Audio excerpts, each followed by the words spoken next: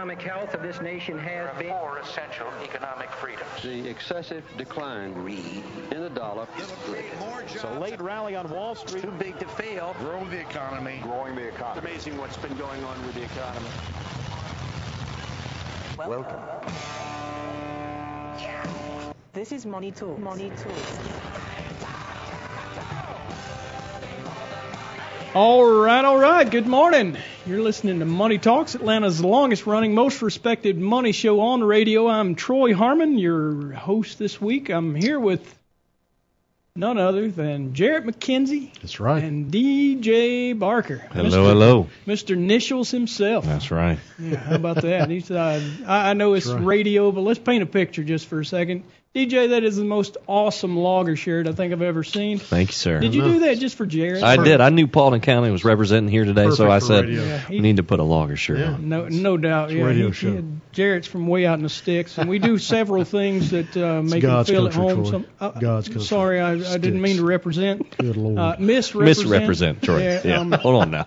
Anyway, I do appreciate the fact that you made Jarrett feel a bit more at home. I got to do it. It's going to be a fantastic show today. Right. Yeah, well, I mean, it always is. You tuned in on the right day. Oh, without a doubt. Guys, what in the world is going on with our stock market?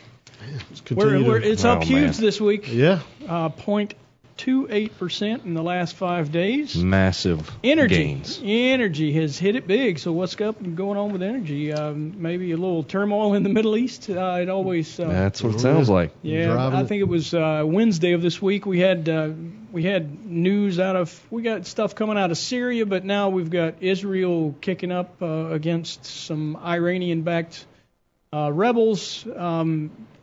I think crude oil was up. This is West Texas Intermediate. Now, we're not talking about North Sea crude or any of that, but West Texas Intermediate was up 2% in that one day. Wow.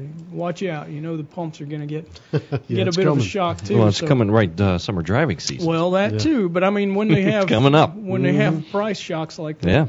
It's just going to make it even worse. Yep. No doubt. Yep. Energy up 3.34%.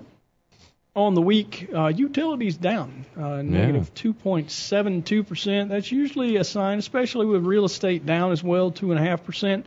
And consumer staples down 1.16%. You would expect something's going on with some interest rates.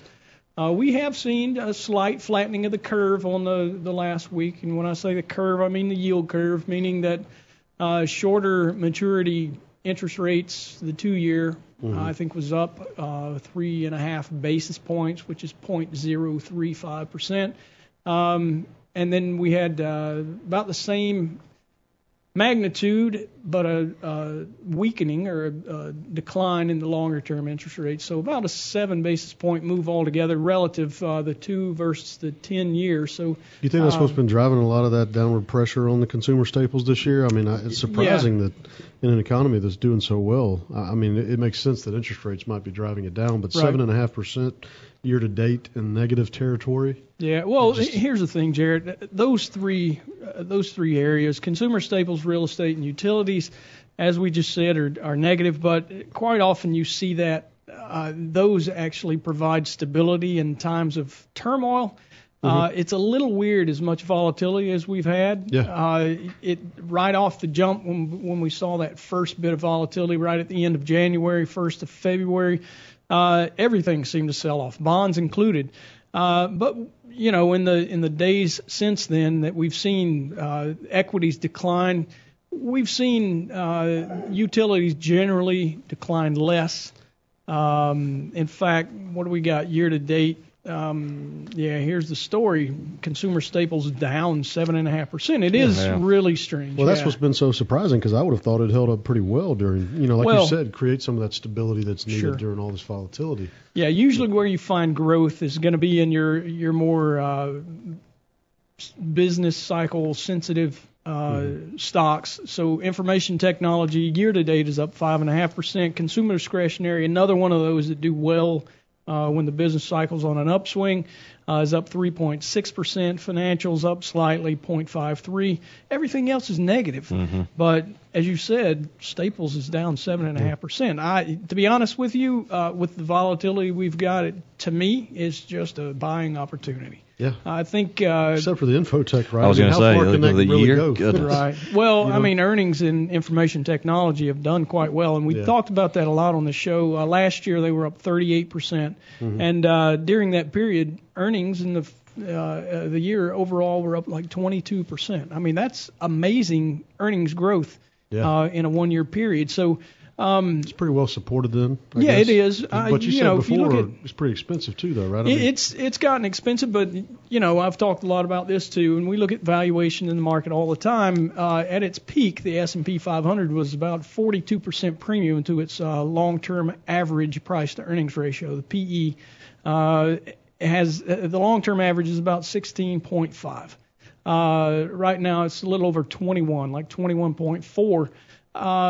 You look at information technology, especially when you look, I mean, there's a lot of growth in there. It's been a huge driver of growth over the last 20 years. In fact, you look to the early 1990s, and it was only a little more than 5% of the overall S&P 500. Would you chance to guess at what it is today? I think I've said this before on the show, but how much do you think S&P 500 is made up by information technology? Just a wild guess. Man, it's gotta I know you watch this stuff, so this is kind of a stump the pro. That's right. What did you say it was back then?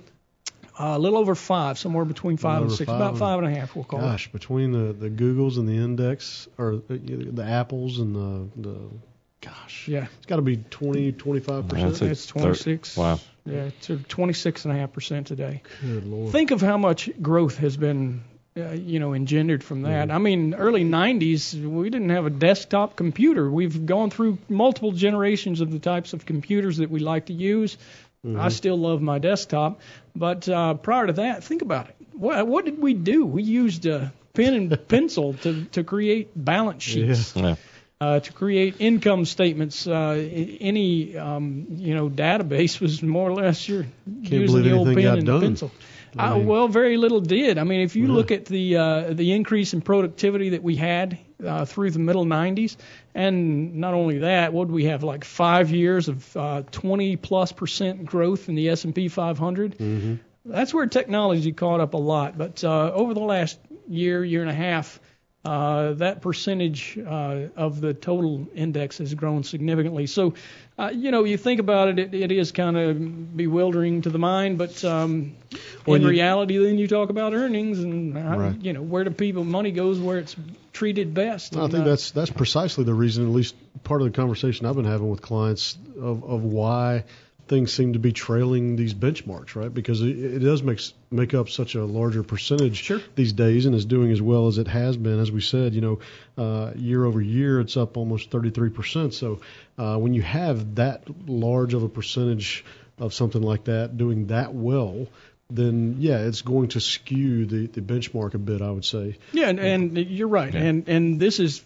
you're basically saying the S&P 500, it's not really surprising that it's bigger than its long-term average, right? Because 26% of it now is made up of information technology, which doesn't look too out of whack among its peers, but then, or among its own history. Yeah. But then you look at the overall index, which has been now dominated by that more expensive sector, and I mean it makes a little bit of sense why the S&P 500 might look a little more expensive than it has in years past. Yeah, absolutely. All right, guys, we got some economic information out this week, and most of it's focused on inflation. So producer price index up 2.9%. That's actually a pretty big jump, and more than we would have expected.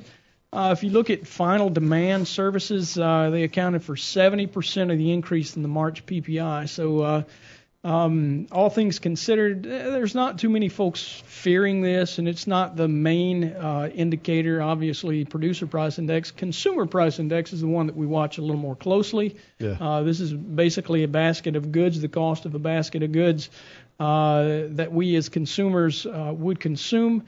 Year-over-year growth, 2.1%. In our last couple of months, it's been 1.8%, so this is an increase, and this is the core. So after you strip out energy and food, which tend to be very volatile, it's why we take those away, you got 2.1% expansion in pricing in the month of March.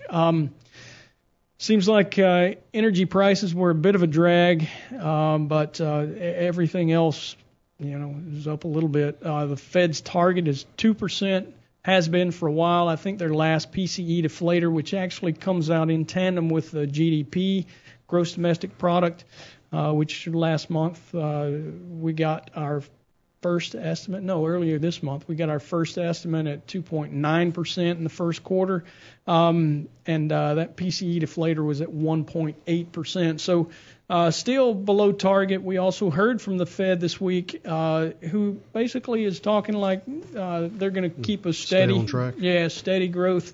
Options markets telling us we've got one more interest rate increase in June and then another in September, and there's not another on the radar, which only goes out to early 2019. So be interesting to see exactly what we get. But they also said they weren't worried about tariffs. Y'all stick around. We're going to take a quick break, and when we come back, we'll talk about a dog of the week and answer a few questions. You're listening to Money Talks.